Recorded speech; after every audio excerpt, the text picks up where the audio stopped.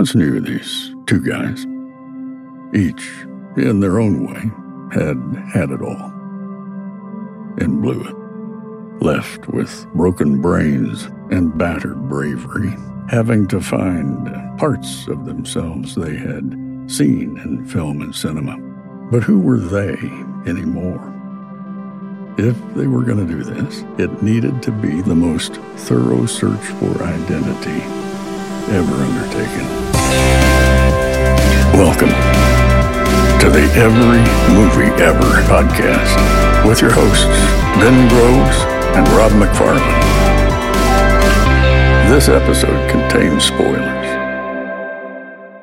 Hello, everyone, and welcome to the Every Movie Ever podcast. My name is Ben Groves. And my name is Rob McFarlane. Welcome to the show where two nearly middle-aged men hide their mental health check-in as a movie-related podcast. And that way, welcome. We've got an activity that means that we have to speak to each other every week. And if it starts to go downhill, we can sort of see. Yeah. And then just mercilessly mock the other one. Plus, also, getting on in age, it's important to stay active. You know what I mean? You know, we got to fill our evenings somehow. It's not like we've got social lives anymore. Colouring books, watching the same movie 4 times so that we can talk about it for an hour. Yeah, we're getting bang for our buck out of our Netflix subscriptions, let's put it that way. So before we get to what we're doing, let's ask the real reason we're here. How are you doing, Ben? I have been better, but I'm doing all right. Right, what's this about? Just continuously fucking exhausted, man. Yeah. Like, I've been running on fumes for a long time. I feel like I need a week off of everything, right? Yeah, but I know that the second I have any time off, I immediately feel guilty that I'm not doing anything productive. Because I feel like I'm defined by what I can bring to the table and what I can offer other people, and that's where I get my value. Yeah, it's the Western disease of our self-worth being tied to our productivity to society, right? That's exactly it. Which is a really convenient thing for a capitalist system to have us all convinced of. Oh, it's incredibly convenient. Such a weird coincidence as well, right? It's really funny that, isn't it? Yeah. It's almost like the people with money need the people without it to work to create value. It's crazy that. Yeah. So that's like my weird little moral dilemma. My self-worth coming from what I can bring to the table and what I can offer other people. Yeah. But it's also fucking exhausting all the time. Yeah, because you're never living all for the time. Yes. Yeah, and I can't have time off because I feel guilty for having time off, so I just keep going until I end up dead at 47 years old from a horrific heart attack that could have easily been avoided. Well, it's horrible to hear that you're doing like that, Ben, but we must get on. I mean, we've got a podcast to do, and I'd hate for you to, this to be about you. This isn't very productive. Yeah, it's not very productive. Think of the listener. We're here for the listener, I know. Ben. Right. I'm just here to bring this to the table. Yeah, it's my bad. Sorry, let's get back on it. How are you, Rob? Back to the show. Boom, boom. Finger guns. Fun.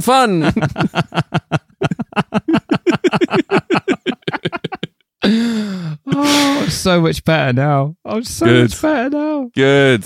Oh, no, good, man. Uneventful.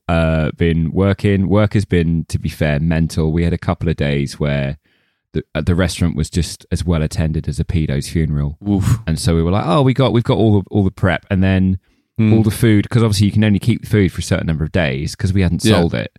We got 2 mental days. Everything got used, and then it was like, okay, cool. So this morning we just have to make everything. Brilliant. That's what you want. When everything is made from scratch, like every sauce, we've got hot sauce. We've got to make that from scratch. We've got like all Jesus Christ. Yeah, it's insane. So I mean, at a point though, like who cares? You know what I mean? Like if I want a hot sauce and someone goes, "Here's our handcrafted artisanal," I'm like, yeah, but it took 2 hours to make. Just get me a fucking Tabasco. How about that? So much worse than that. It takes like a week. We got to ferment the chilies. Sure, I guess that's fine. So I've just been working at high speed, and this is my little respite. Fair enough, man. Fucking fair play to you. Fermenting chilies for a week. Mate, it's very active work. You just got to put them in the jar and stare at them and go on. Change flavour. But they know if you're not looking, though. Exactly, and then they don't change flavour. They'll stop. They'll be like, right, we got a break now. There you go, man. Cheeky bastards. What are we doing today, Ben? Today, mate, we are back on our Christopher Nolan. Whoop, woo. Christopher Nolan series. And we're up to Dunkirk. Ooh.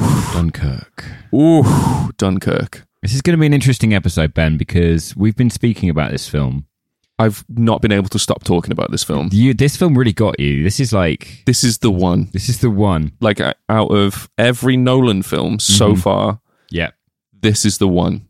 Which is fascinating, because I think this is the Nolan film that leaves me possibly the coldest, except for Following, which has got its own set of circumstances going on. It's a different thing. That's like a thing. Yeah, it's like a diving board. You can't really judge it as a film. You just got to look at it as a starting point. You know what I mean? This is Nolan's reference point, and then everything above that, incredible. Yeah. So yes, this is an incredible film. I admire this film more than I enjoy this film. Okay. This is like an Aphex Twin album track. Ooh, I know exactly what you mean. I go, that's very impressive. I won't be enjoying that again.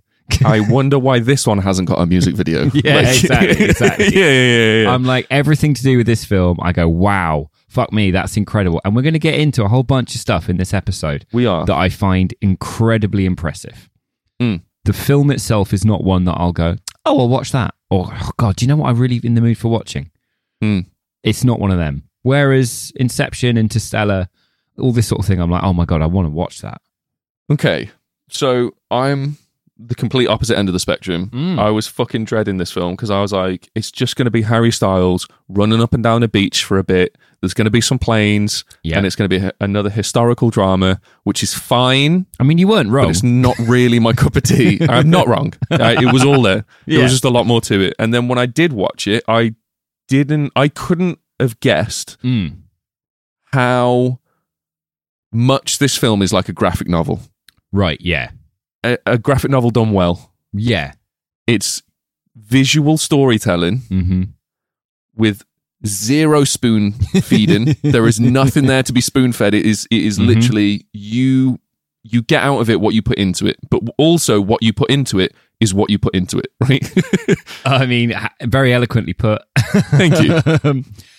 For me, it's a film where stuff happens in front of a camera, right? Sure. There is no more or less to it than that. If this were a graphic novel, it would have little to no speech bubbles. Exactly. Taking up the frame. Exactly. The full 70mm. It is Nolan at his most autistic friendly. I fucking could not agree more, because this, honestly, mate, watching this film, the first time through was fine. I was like, fuck me, this is a good film, man. Like, there is a lot going on. There's a lot sort of like trickling through. But on the second and third watch through, because I've watched this 4 times now. Oh my God. Honestly, I've not been able to help myself. It's like if I'm feeling a little sad, I'll put it on, and it makes me real sad. Yeah. If I'm feeling really good, I put it on, and it makes me real sad. Yeah. And it's that film that is kind of like, it's real sad, and then just goosebump, ecstatic, like, holy shit. The realization that so much was given up by so few to protect so many, while the people in the ivory tower back home don't even appear in the film. They don't care. No, just send us 30,000 of the 300,000 soldiers you have on that beach, and that'll do. We've already given up on them. They're what they're the bonus. fuck, man, dude. The whole film just blows me away, left, right, and center. Each time I watch it, I catch different shit, and it broke me countless times. Let's break it down for those listeners that haven't seen the film. But please go and fucking watch it. Yeah, obviously, usual spoilers apply. This is one of Ben's all-time favourites now, by the sounds of it, in Nolan's catalogue. So, not Nolan's catalogue, top 5 films of all time. Including Interstellar that we watched 2 weeks ago. That got knocked out. Okay. Dunkirk's replaced Interstellar in my top 5. Okay, fine. Until you watch Interstellar again. And then Interstellar's like 6. Right, maybe 7. Ooh. Like 8, maybe. Dunkirk is 3 plots across 3 timelines. The plots being the beaches of Dunkirk, the civilian ships sailing over to help ferry the soldiers back to safety from the beaches, and finally the Spitfire pilots dogfighting the German Luftwaffe in the skies. Now, given Nolan's penchant for inventive storytelling and fucking... Penchant or penchant? Penchant? There we are, thank you. Sorry, my bad. Let me try that again. Now, given Nolan's penchant for inventive storytelling, thank you, and fucking with people's perception of time, each one of these plots is told over varying time spans, and that's right, dear listener, you fucking guessed it. They interweave. Really? Yes. Christopher Nolan's got interweaving timelines in one of his films. Oh, shocking. What the fuck? He's never done that before. But here's where it gets really fucky, right? The army plot It is obviously on the beaches. It's set around the Mole, which is a concrete jettison where they were using for the naval ships to come in, load the people, send them away. Right. It's not in the context of most other films referring to a small mammal that digs holes or a guy that's not on your team but is pretending to be. It's not Among Us. It's a wooden pier. There was 2 examples there, and you said most famously, and then went with rodent, and I was like, I've not seen one film about a literal mole. I've only seen spy films. Wind in the Willows. Do I look like the sort of person that is going to sit down and just pop on? Does it look like I have a penchant for Wind of the Willows? I can imagine you looking at the cover of Wind of the Willows, seeing an animal in a waistcoat and going, no, posh, and then just frisbeeing the DVD. That's exactly it. How dare you come in with your waistcoat fascist statements? And yet you love, and I'm going to argue that you have fallen in love with this film, which is Christopher Nolan at his most Tory conservative. Please go on. Okay, you're almost right. I think it appeals to both sides. I'll come back to it. Yeah. So the first bit, the beaches, the army, which is set around the Mole, which is a timeline of 1 week. So all the timelines are set in relation to the evacuation's end. Yes. So the Mole, the army is 1 week. Then you have the Navy, which is obviously the British ships sailing over to rescue the soldiers. That's told over 1 day. Yeah, and that's the civilian ships that the Navy in the real evacuation requisitioned civilian small ships. They call it the Little Ships program. And the vast majority of them were sailed by trained navymen or members of the military. Yes. And then there was a small proportion of them that were civilians through and through who were just given a nice little flag and said, go get some people off a beach. Yeah, and here's some life jackets, fuck off. And Mark Rylance, who is in this film, is one of these civilian sailors who takes a young lad with him. Sir Mark Rylance. Thank you. Who takes his son and a young lad. It's not his son, is it? Just 2 young lads, I think. No, one's his son. George is his son. Yeah, George is his son. And then a young lad played by Barry Keoghan. Oh, you're gonna risk this one again, eh? Yeah, I am. After you got ripped into arsehole on TikTok for about 6 months over that one. Yeah, do you know what? It's unlocked a new kink. I just love strangers on the internet. Keoghan. You sure? I mean, I've been told 600,000 Let times. us know in the comments. What have I done? And then we've got the RAF plot, which is the Spitfire pilots dogfighting, which is fucking dope as shit. It is indeed. It's Tom Hardy, insanely good storyline, which takes place over 1 hour. Yeah, and each story takes place in relation to the evacuation's end. Yeah. Now, you mentioned the RAF pilots, and that's the thing I want to go into first. But just to round out the bits of education for the listeners who may not have seen this. Seen what, World War II or the film? The film. I mean, none of us have seen World War II except the very elderly, and I don't think looking at our age demographics on Podcast Distributor, I don't think we've got many in that age group, but we'll see. There might be a couple. There might be. I doubt it. This came out in 2017, straight off Interstellar. He didn't do any superhero movies between them. In a rare move for Christopher Nolan, he didn't go off and make a Batman movie. He made Interstellar, and then he made this. Awesome. And this might surprise you. This movie had a budget of between 100 and 150 mil. Okay. It looks about 5 times that. Yeah, I thought it was going to be fucking way bigger than that. Yeah, no, it's not. And we'll get into a lot of the reasons why not. Do you know? It's because he's on the breadline now. It's because he's on the breadline. He only got the 20 mil from the last lot. He's on the breadline, mate. He's scraping it back. The 180 mil from the last lot because he got 20% of the gross on Interstellar. Oh, shit. Yeah, sorry, my bad. 20 mil. I didn't mean to undersell him. 20 mil was just his per diem. Brilliant. How does he survive? This made 525 million at the box office, which makes it the highest ever grossing World War II movie, above Saving Private Ryan. Ooh. Understandably. Yeah. Now, the Spitfire pilots you mentioned in the air. Yes. Tom Hardy as the RAF pilot. He was really reluctant to take the role. He was like, why? Because he was like, I'm not sure how I can do a film with a mask on my face for the entire film. All right, Bane. And then that's literally what Christopher Nolan said. He was like, my guy, the reason I'm asking you is because you're the only actor I can guarantee will be able to do this role with just your eyes. That's fucking amazing. I'm trying to blag the director of your last fucking superhero movie. No, I can't do that, mate. There's a mask on my face. Bitch. Go watch my last movie starring you. Yeah. What the fuck are you saying to me? But the whole thing in there is he's there acting with his eyes with a big old IMAX camera in his face. Now, how did they get those interior shots, do you think, of him in the air? I have given that literally zero thought, but thinking about it now, it's actually ridiculous. Yeah, so... how does that work? Hoyt van Hoyten, the cinematographer for this movie, is a fucking beast. Did he Honey, I Shrunk the Kids himself? No, basically, yes. He learned... he did something far more impressive. He learned how to shoulder carry an IMAX camera so that he could shoot... Right. So he could shoot a large How do you portion... even learn that? Do you just walk around the street like strapped with a mini fridge? Like, what the fuck? Before he started the film, he walked the length of Dunkirk beach with one of the cameras on his shoulder to see if he could do a day's filming. Right? Fuck me, man. It is the size of a mini fridge. And for the aerial shots, they had to build... Because they're real Spitfires, or in some cases, real planes that they can put a shell on that makes it look like a real Spitfire. Oh, wow. So they can have two pilots, so that the actors are in the front seat. So all the close-up shots of actors... A large portion of them are them actually in the air with an IMAX camera just on the wing, bolted on.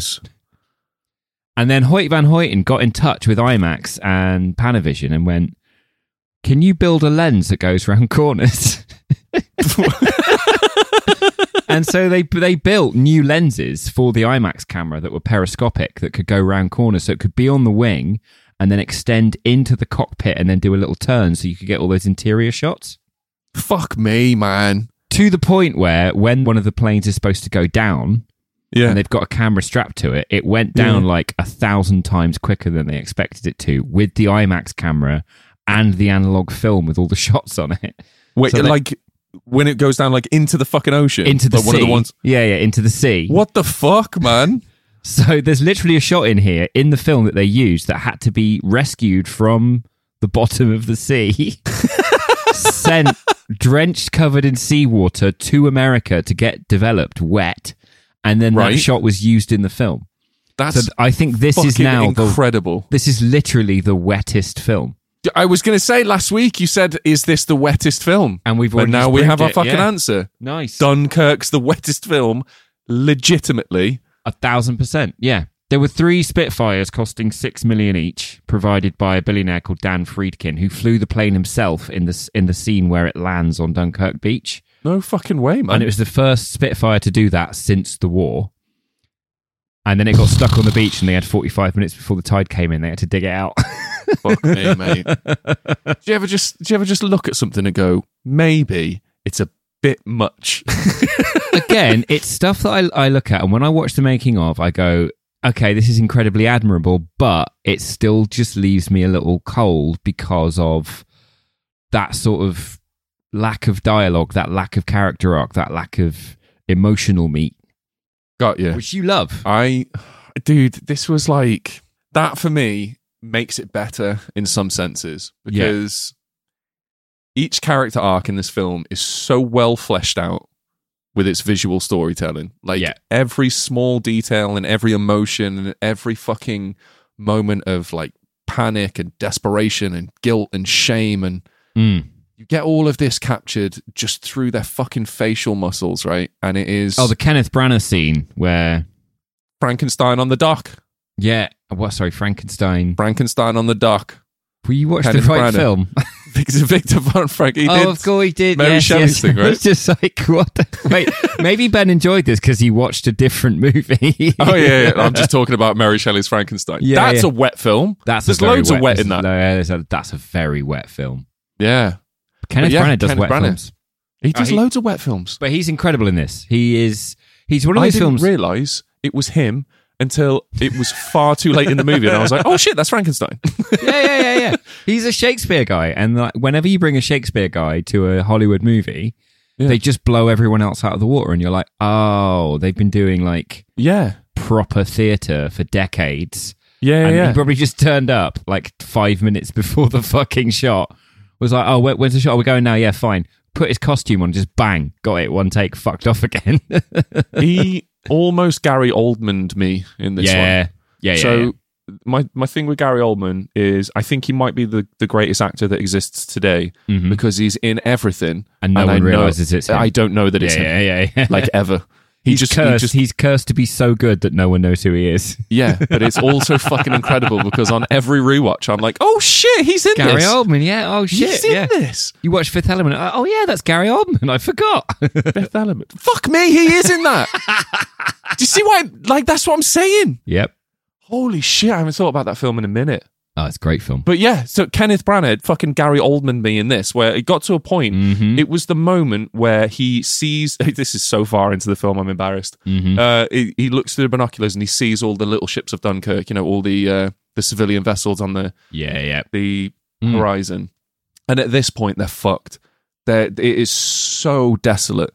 There is no hope for anyone. Yeah, the German army has totally surrounded the town, and the only reason they're still alive is because there are literal thousands of French army men sacrificing their lives to try and protect the beach. Yeah. Where Kenneth Branagh is desperately trying to get these men off the beach to fill a 30,000 men quota. It's so savage. Out of the 300,000 men that he has on his beach. And it's the emotional revelation of seeing the civilian ships on the horizon, but then immediately after that as well, you get the silently gliding Spitfire of Tom Hardy, dude. So there's a moment in this film where they're all on the mole, which is this big pier into the beach. They've not long seen the civilian ships, bearing in mind that Kenneth Branagh's one is the one that takes a week. And it's towards the end of the evacuation. Now we're in the end of the film, and it's all jolly. And he's like, "Oh yeah, great, this is great." And there's literally the pier is packed with people, and there's this telltale noise, that screaming of a Stuka dive bomber, right? And he looks up in the sky; it's directly above them, and there's this beautiful shot, almost from like the dive bomber's perspective, but close to Branagh's face. And you see him sort of look up at his what he's sure is going to be his death. Yeah. And he's trying to do it with like anger and pride and like a sense of dignity. And then it just, when you hear the bang, it just crumbles into that, like, he's completely unable to just be a human and be scared. It's heartbreaking. Like, he breaks my heart with subtle facial movements. Yeah. And then it turns out that the bang you heard was the dive bomber being shot down by Tom Hardy's fuelless, completely fucked Spitfire that's just gliding on whatever momentum it's got left from when its engines ran out 6-7 minutes ago. I tell you what though, mate, that moment right there for Kenneth Branagh, we see that with every single main character. We get one moment with every character where they actively decide that their self-preservation isn't as important as helping their fellow man.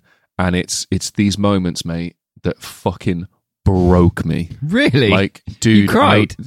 Fucking Tom Hardy makes me cry twice. Oh my God. It's honestly... What are the 2 times? Okay.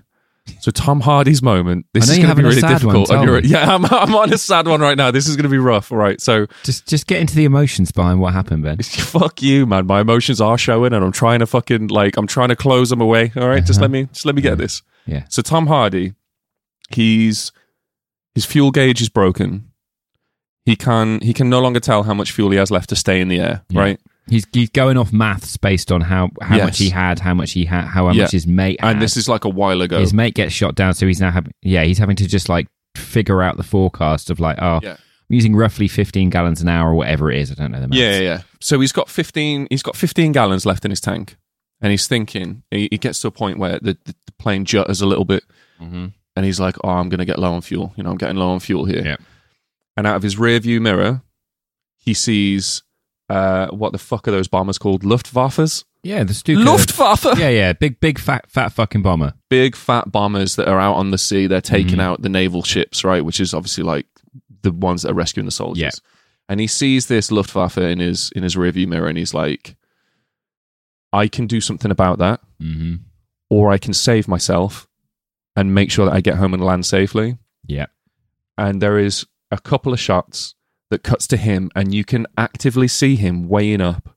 Yeah. Do I go home or do I do my job? Do I help out in any way I can? And it's almost like Christopher Nolan leaves you in this space where you get to weigh up all the fucking horrible shit that you've seen. 300,000 soldiers on the beach. Yeah. Kenneth Branagh's desperately trying to get everyone off as much as he can, but they're getting shit trying to do what? Let's not get into it. I'm getting emotional. All right. Okay.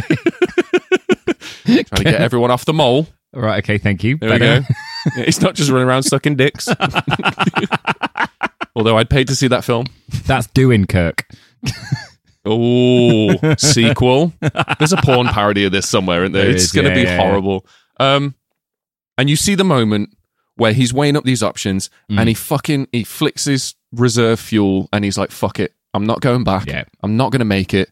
I'm going to do my part. Flicks the reserve fuel, turns around, fucking fights tooth and nail to keep these boats free, which he does successfully, which is fucking incredible. Mm-hmm. And then the second moment is where he is completely out of fuel. Mm-hmm. He's gliding over the beach and all the soldiers don't hear the engines. They just see this plane. They're like, we are fucked. That is doing nothing. Like, it's here, but for what? The fuck are we going to do like this? Like, what's the point?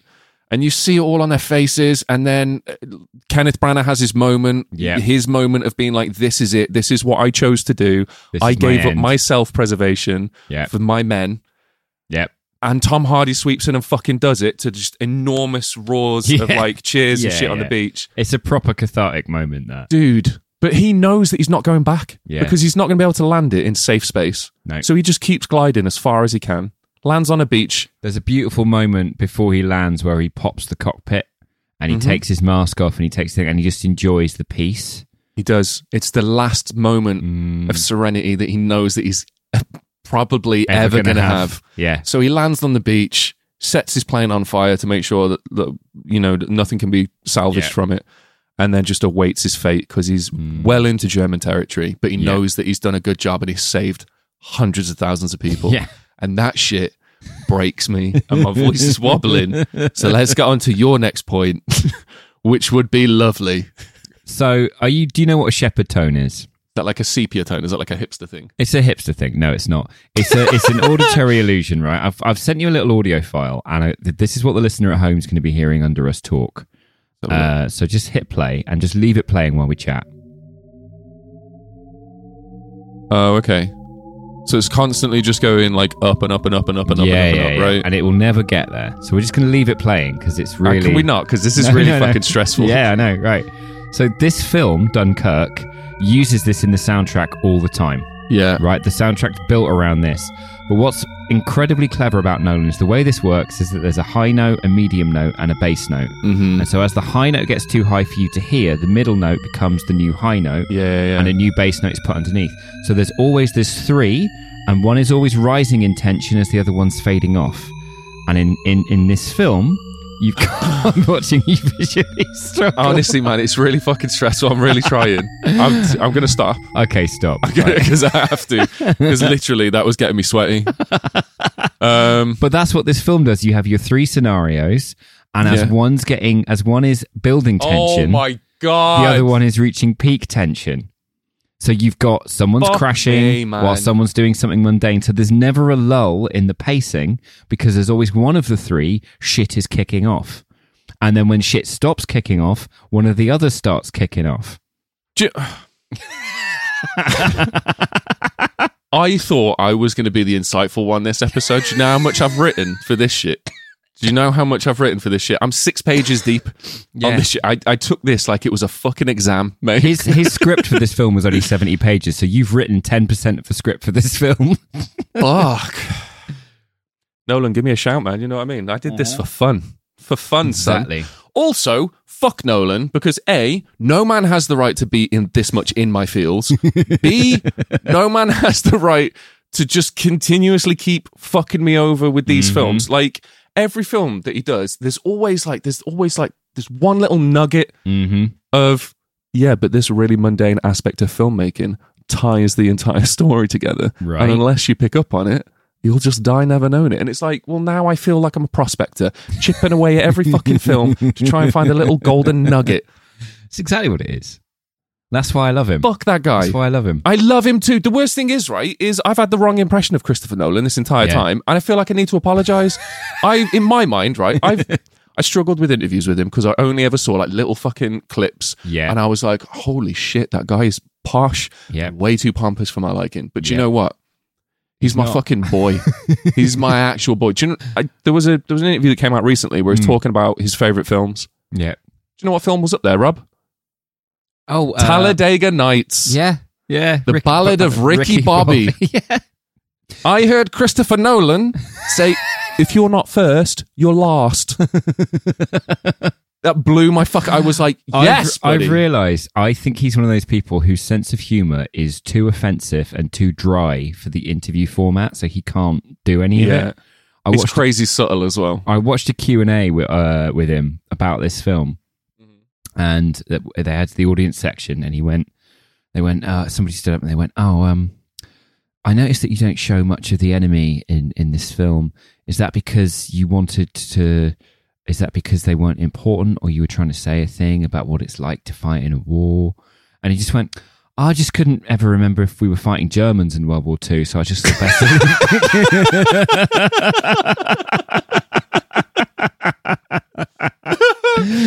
Oh, what a cunt! That's amazing. And then somebody else stood up and they were like, this is a part of World War II that's almost unknown it's virtually unknown in America, So how did you find pitching something that's a complete mystery to Americans? And you went, well, fucking not like that.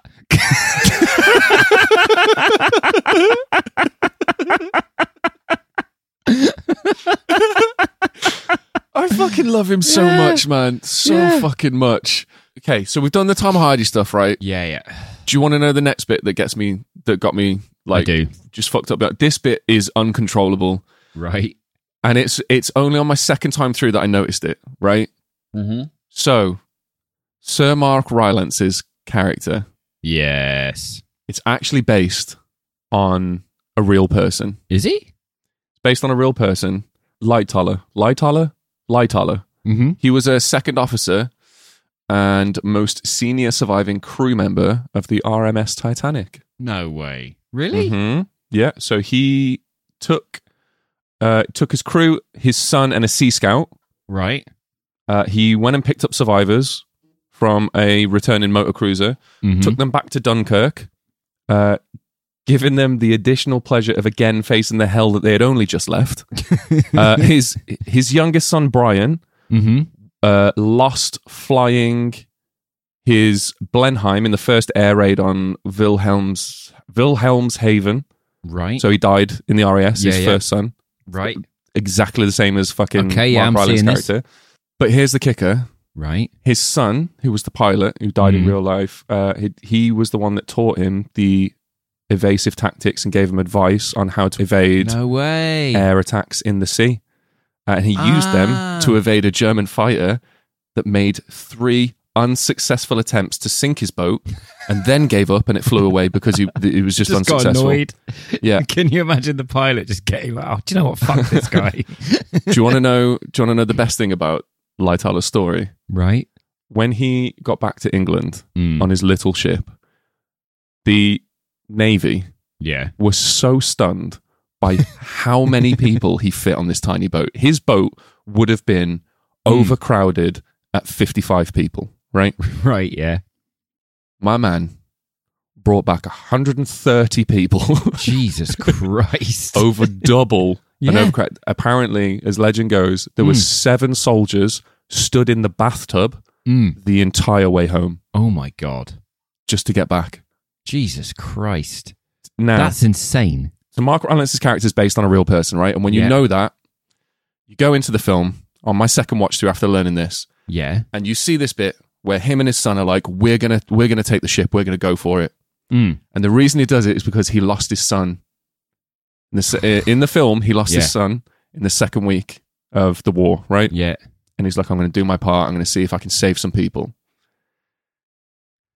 When the pilot crash lands in the sea and George is like, Dad, there's no chute, he's dead. And Mark Rylance has this moment where he turns around and screams, he might be fucking alive, goddammit. I need to try and help. And he's got this raw... Yeah, it just is unfucking tethered trauma that just spills out, and he's like, I'm gonna fucking help him. Powerful.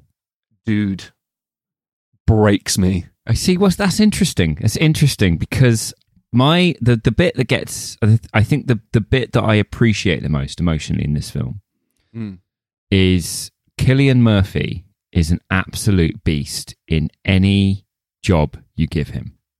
Yeah. Playing a shell-shocked soldier on Mark Rylance's boat. There's a heartbreaking moment where he begins to panic and he pushes people out of his way, and Barry Keoghan's character falls down. Barry Keoghan. Is that how you pronounce it? Let us know in the comments. Oh, not this again.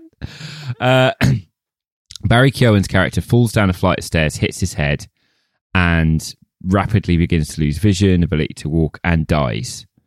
And they don't tell the Cillian Murphy character that's what happened. When he asks later, is the boy all right?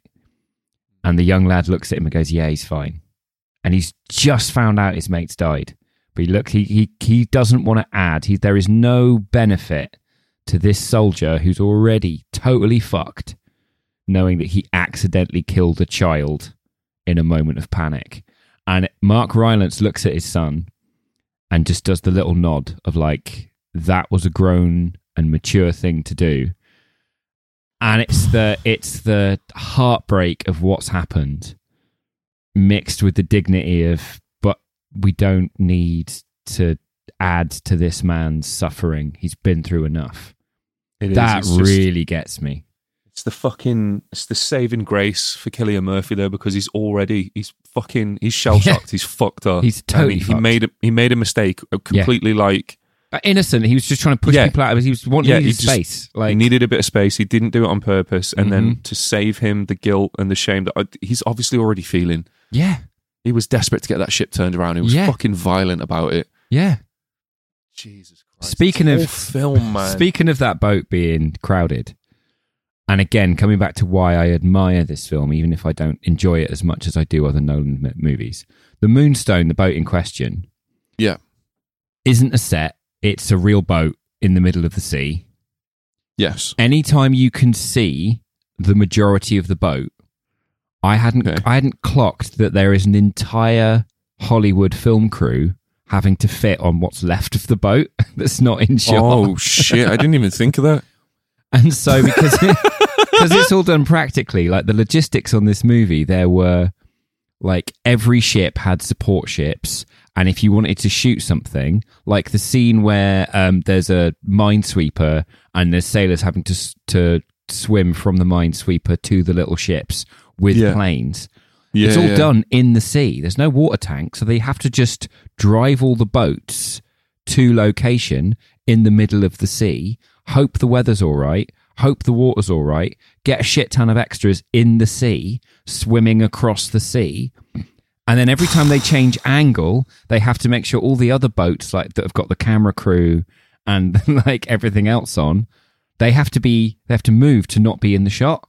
Jesus Christ, man. And you go out there and you'd be like, oh, well, we got out there, we've set up, everyone's ready, extras are in the water. Oh, shit, the weather's changed. Right, we'll try again tomorrow. I feel like every Nolan movie, it's just within, he's fucking planning meetings. Like pre-production with Nolan must be a fucking nightmare. Oh, it's insane. Because the guy who's in charge of like logistics is sitting there going, what fucking miracle am I going to have to pull out of my arsehole this time? And then the insurance guy is sitting there just rubbing his hands going, fucking hey, Christmas bonus time again. What do you need insurance for, sorry? 195 people in the middle of the English Channel swimming between boats covered in oil whilst planes fly overhead. And how many IMAX cameras? 4. Got you. Full Hollywood crew on the back of a tiny ship? Got you. Brilliant. That one guy literally the one salesman for that insurance company has literally made an entire living off just Nolan movies. He's made generational wealth. His grandkids won't have to work. Legitimately. He has to work like 5 days a year. Yeah. Just to talk to Nolan. Yeah. And then just fuck off. Even the mole, the wooden pier that's a kilometre long, no longer exists at Dunkirk. They had to build it for the film. Of course they did. But it had to be structurally sound enough to support the weight of that many actors and the sea. And then to also have parts of it exploded in camera. But I think all of that's incredibly impressive. What leaves me cold about it is the thing you spoke about, the visual storytelling. Nolan is famously, like you said, he writes characters that are very complex. They're neither right nor wrong. They're morally ambiguous. Some of them are either way fleshed out to the point where you feel like you know them personally. Leaving other characters in those films like 2D paper cutouts of shadows.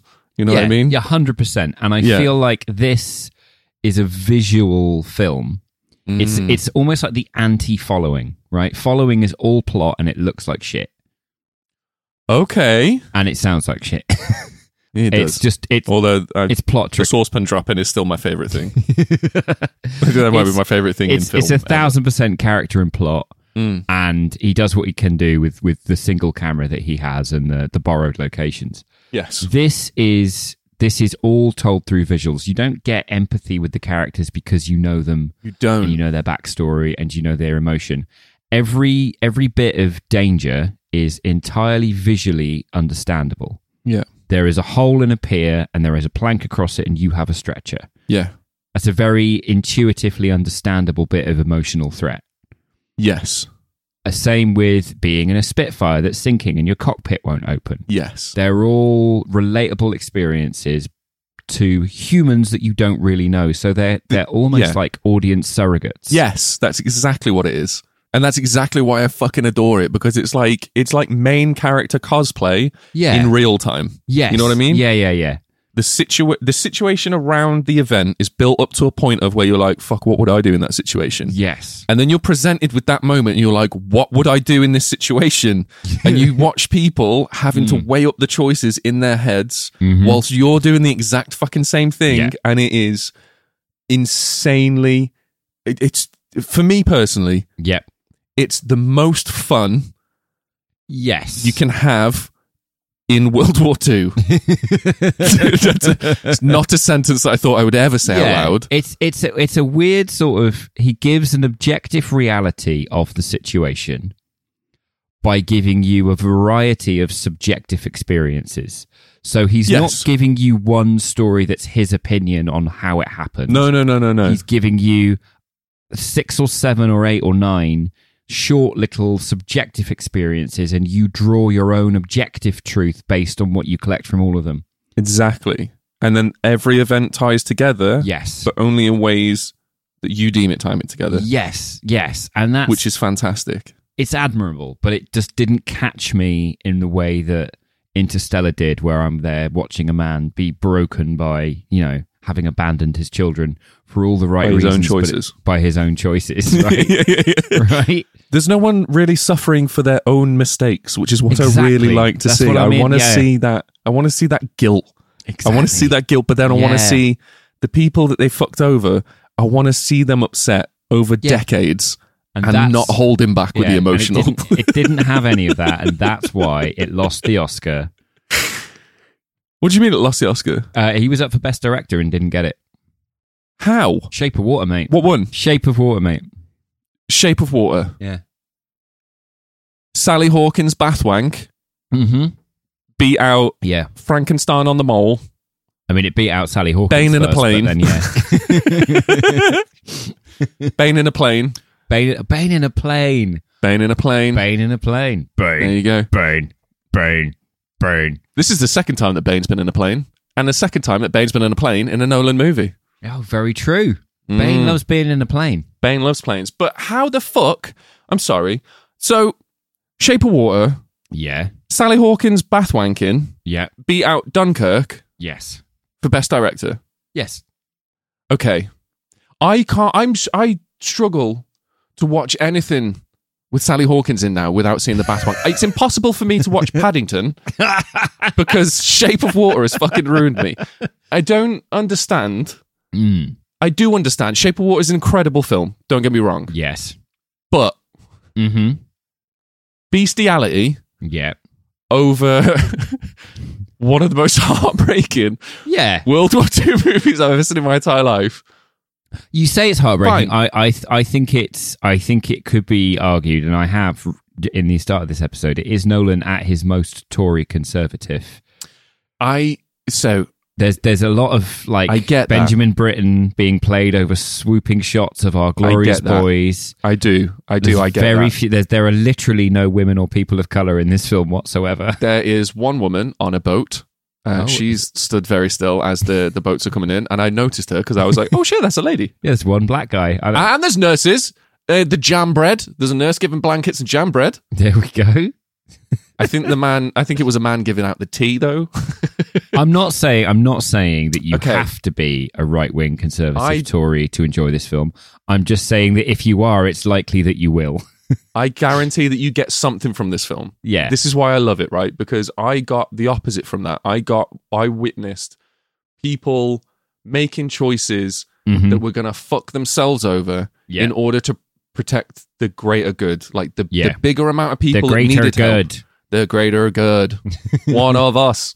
Tom Hardy literally signs his life away to get rid of Obama for the beaches, right? Yeah. He's done that completely. Kenneth Branagh stands on the fucking end of the mall for literally a week. Yes. To make sure that his boys get off. And he's under the instruction to only get 30,000 off. And that is disgusting to him. He's like, fucking no shot. Yeah. There's 300,000 people on this beach. I'm in charge of getting them out. You're not getting fucking 10%. Yeah. You've then got the soldiers who are in such a shit position, like just the worst fucking position of their entire lives. They are petrified, desperate to escape. They are shit scared that the British public are going to go, these boys failed, we fucking hate them, we're not going to look at them in the streets. But then you've got the Ivory Tower. Yeah. That's nowhere to be seen in this film, dictating all this bullshit that you're watching cripple these guys in front of your face. It was the polar opposite to me. Like, it was just, it fueled a little fucking punk voice in the back of my head being like, burn the fucking towers down. There's a lovely juxtaposition where they have the famous Fight Them on the Beaches speech by Winston Churchill. But rather than him, the audio recording of him reading it out, it's the young soldier who's been through hell reading it out. Exactly. And as he goes further on, he just sounds more and more confused by it. Yeah. Like, what? What do you mean? If you've not, you don't understand what this is. You don't understand what I've just been through. And it's that moment there. But then you counteract that with the shot of Hardy's burning Spitfire, and you're like, okay, these are quite resilient fuckers, mind you. I think it's all from the perspective of, I think the sweeping shots with, the patriotic music and shit like this, it's from the perspective of what it means for the person that we're looking at in that moment. Okay. Like when we're watching Tom Hardy, he's very fucking patriotic because they're his countrymen that he has to choose on whether to abandon or at least fucking try and help out with. Do you know what I mean? Because who else is going to do it? That's you can see everyone struggling.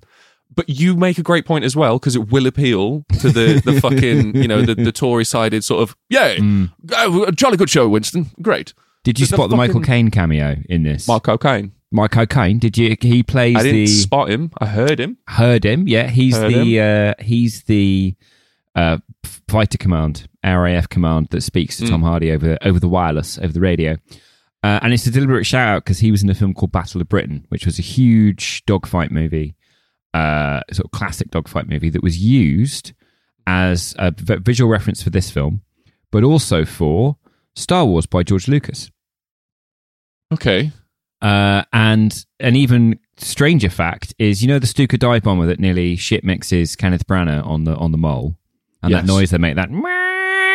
Oh, the screaming. Yeah, the screaming. That wasn't a feature, like a design of the plane. They built that in intentionally. There were little propellers built into the wings. Fuck me, man. So that when they got to a certain speed, only when they dove to drop the bomb, it would scare the shit out of whoever was on the ground. I mean, that's good engineering, but at the same time, what fucking psychopath dreamed that up? So basically, some Nazi psychopath is the reason TIE fighters sound cool. Ooh. I don't know how to react to this correctly. Because I can't go, wow, that's awesome! Because I'm like high-fiving a Nazi scientist engineer, but then also, TIE fighters do sound cool. They do sound cool, exactly. Cool. Good. Do you want to play a game? I've brought one. Right. It's not my strongest game. Right. But I thought it could be fun. Harry Styles is in this film, Rob. Harry Styles is in this film. And actually, before we get to the game, I love how you've incited the game and then brought us immediately back out of it. Because I want to say about Harry Styles, One Direction. I worked with him once in One Direction when I was a assistant engineer. They came in to do an acoustic version of That's What Makes You Beautiful, and it was a bizarre scenario where they were like a gang of 15-year-olds running around being mental dickheads because they were hooked up on Skittles and M&Ms. And then just like a team of adult people just pandering to every single bit of it, going, you're so charming. And I'm like, you are ruining these people. So the fact that Harry Styles has come out a semi-functional artist is appreciable. But I love the fact that Nolan cast him in this film as the least likable person on screen. He's got his reasons for being that way. He's a 19-year-old, desperately scared, wants to go home. All of of all the people in this film, he cast the pop star as the person you'd have the most trouble having a pint with. And I like the fact that Harry Styles embraced it and went, yeah, I can be a cunt. Do you know what? I had this exact same thought, mate. So I looked into it. I looked into his casting choice of Harry Styles. So I was like, is this some sort of stunt casting? Get the youth in. Where he's going solo, so Nolan gets X amount of million to put him in his movie and make him a bigger name. Yeah. And it's not. Because Nolan turned around and was like, I have auditioned thousands of young men. And I've auditioned thousands of young men with combinations of other young men thousands of times. Yeah. Harry Styles is the one person that made me go, wow. And I don't know. Again, going back like before me seeing full interviews with him and actually like doing my research, before I found out he liked Talladega Nights, I'd be like, cunt. Yeah. Now, I'm like, fair play, cunt. Yeah. And also looking into it, he's too posh to really know who Harry Styles was. 100%. He's not going to be listening to fucking One Direction CDs. The man doesn't have a smartphone or a phone. I love that about him. I really like Christopher Nolan, man. The more I hear about him, the more I want him to sit me down and just give me the harshest roast of my entire life. Like, about anything. It could be about the mental health. It could be about my physical face. He could just make a biopic of you, I think, and that would... I think the Christopher Nolan biopic of you would just destroy you. Yeah, because he'd make like a picture book. I'd be like, oh, I love graphic novels. Yeah, it'd be great. He'd make a picture book that's 9 seconds long and filmed on a fucking Nokia 3210. There you go, mate. That's what you're worth. See you in a bit. So yes, Harry Styles is the game. What I want to do with the game is I want to take Harry Styles song titles or lyrics and I want to pair him with scenes that he's in Dunkirk. Right. I want to make a nice little mesh. I don't know what the game is. I don't know how we score points, and I don't know. That's fine. I tried thinking of something better. Yeah. This was it. I quite like this because I've already got one. So you could do when he's on the train and he's been through hell and he's sat with somebody who's seen him at his worst, at his most get out of this boat to be shot by Germans. So that I can live, right? And he's sat across from that dude. Yeah. And he's coming back into Britain. And you could do the, it's not the same as it was. Ooh. As it was. I get it. That's good, man. It's not the same as it... Okay. Great song, by the way. So I've got one. I've got one where they get on the boat and they head down into the belly of the boat to get tea and jam bread. Nice. The jam bread, watermelon sugar high. There we go. He gets a nice little watermelon sugar high. It's a little. See, this works. See, we're onto something. I've got one more. Go on. So you've got the soldiers in the water with by the minesweeper, and the Luftwaffe plane crashes in to the water, setting fire. To the oil. Yeah. And you light up my life like nobody else. God. All right, this is a bad game on my part. This is very short-sighted. Fuck me. That's a brutal one. All right, you win that. You win that.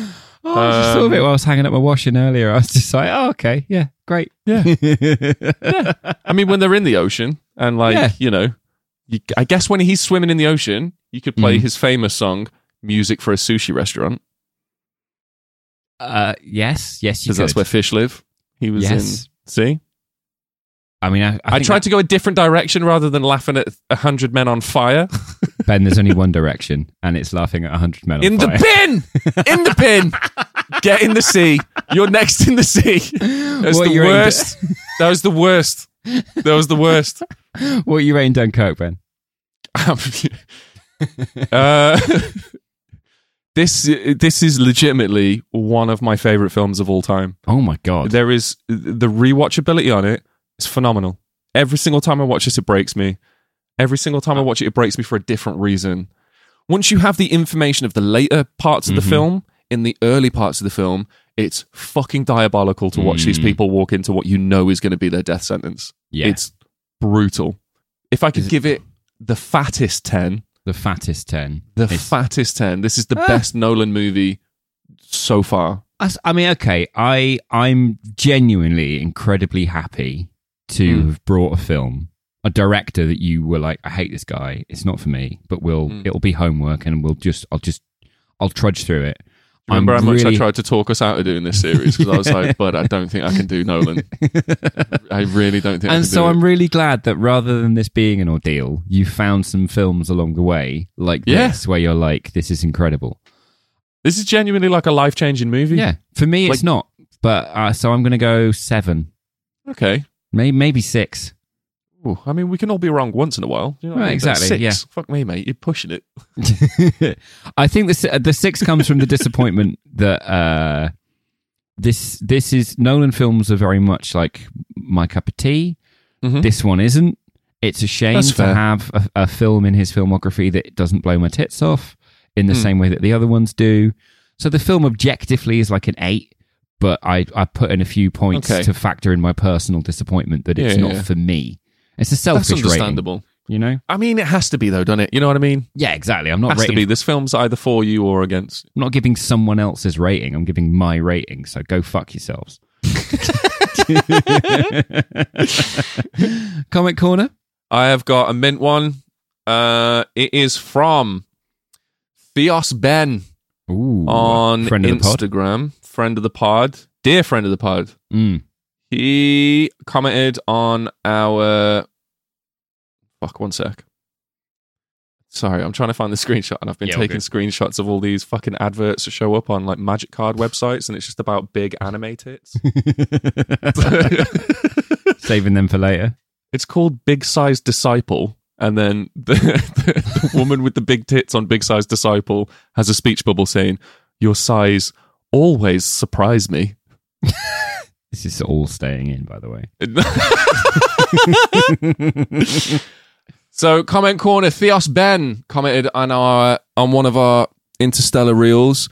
I've wanted to watch Interstellar for a long time, but just never got around to it. I really wanted to watch it before listening to your episode on it, though, and I'm so glad I have you guys as a reason to finally watch this masterpiece, Fat 10. Oh, nice. How wonderful is that feeling? That's a great feeling. I love that he went out and watched the film just to listen to an episode of this show. That's the sweetest fucking thing on the planet. Also, the fact it was a Fat 10 for him as well. Hell yeah. Fucking incredible. That's a good feeling. That's a good feeling. Yeah. I've got one on Instagram on our Fire in the Sky reel from our friends at Wolfcat Films. Now, for those of you who don't know, Wolfcat Films made the Christmas tapes. Infrared, a whole bunch of great films. The Other Girl. But the Christmas tapes came out on Blu-ray recently. It did. Featuring none other than yours truly on the back of the case, giving our review of the movie. Got our first review on the back of a Blu-ray. And we are giving away a copy of that on our Instagram. So we're giving away two copies. Two copies. Get on our Instagram, and that way not only can you drop in comment corner along the way, try your hand at getting on this episode, on the next episode, you can see Wolfcat commenting on Fire in the Sky saying, "We watched this in Vegas and fell asleep. We're wild." They are fucking wild, man. Because in all fairness, that sounds like my ideal Vegas trip. I mean, now it does. 5 years ago, very different. 2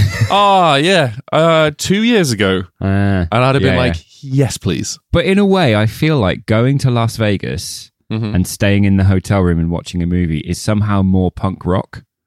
100%. Like going to the Vatican and doing a shit on the floor, punk rock. What's the punk rock thing to do in Vegas? Stay in. How do you wipe with that, though? Do you know what I mean? Like, do you take your own TP, or do you just walk around with a shitty arsehole for a bit? There's paper available in the books. Because you're going to be in prison. Like, almost a bit, maybe it's a defense tactic, you know what I mean? Yeah, exactly. Sorry, boys. Can't put something in there if there's something coming out. Sorry, mate. And you know it's clean. You know what I mean? I'm not harbouring anything up there. I mean, that's all we've got for Comment Corner this week. But if you would like to be part of Comment Corner, you know what to do. Find us on Instagram or TikTok, or we've got a Discord. You can comment on any of the large amount of content that we put out every week for your and new listeners' benefits. Make sure you go follow us on the socials, guys. Thank you so fucking much for hanging out with us this week. It is an absolute pleasure. We love and appreciate each and every one of you very, very, very really fucking much. Do. Support recently is mental.